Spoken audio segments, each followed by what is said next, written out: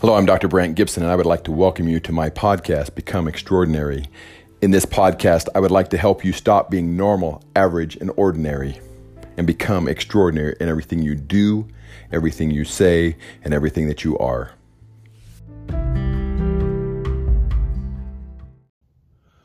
Hello, I'm Dr. Brant Gibson, and today I want to talk to you about a beautiful parable taught by Jesus Christ in the Bible. In this parable, there was a sower, an individual that plants seeds, and he went out with his seeds and he was tossing them, and some of them fell by the wayside, and the fowls came and ate them up. And some fell on rocky ground, on really hard ground, and they were unable to build the root system, but they still started to grow, and they started to become a plant until the sun came out and they were scorched and burned up and died. Others fell on thorny ground. On this thorny ground, they were unable to grow because they were choked by all the thorns and thistles as they wrapped around them and killed them, made it so they were unable to grow. And some fell on good ground, and they were able to build a deep root system, and they were able to grow and become great, powerful plants. Now, this can be taught in many different ways, and it can teach you many different principles, but I only want to take one little part of this. And I want to say that you're that seed, you're that plant. So as you are seeking to grow and seeking to become the extraordinary individual that you were supposed to be, the question is, what kind of ground are you going to be on? Are you going to be somewhere far away from where you're supposed to be? Somewhere that's not where you can grow, where the fowls can come and they can eat you up and destroy you? Are you going to fall on rocky ground where you're unable to build upon your strengths and your talents, and you can't get that root system that you need to be able to grow and progress?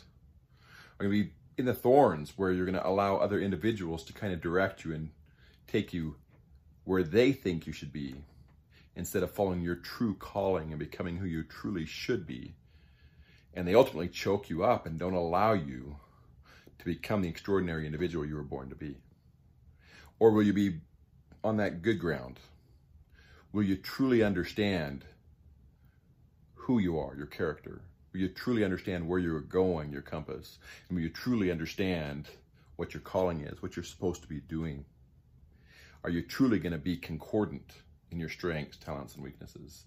Are you truly going to be concordant physically, emotionally, spiritually, and intellectually, so that you can grow and become a powerful instrument in God's hands, so you can become a powerful individual in this world and make differences that only you can make? Where are you going to plant yourself? Are you going to plant yourself where you should be so you can live extraordinary? Are you going to surround yourself with individuals that can help you become that type of person?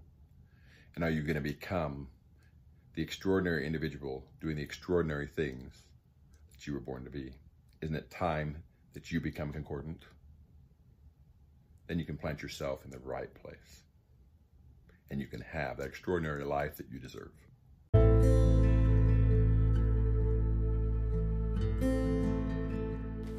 Hello, this has been Become Extraordinary. Remember that through concordance, or combining your strengths, talents, and weaknesses, you can become extraordinary in everything you say, everything you do, and everything that you are. Thank you.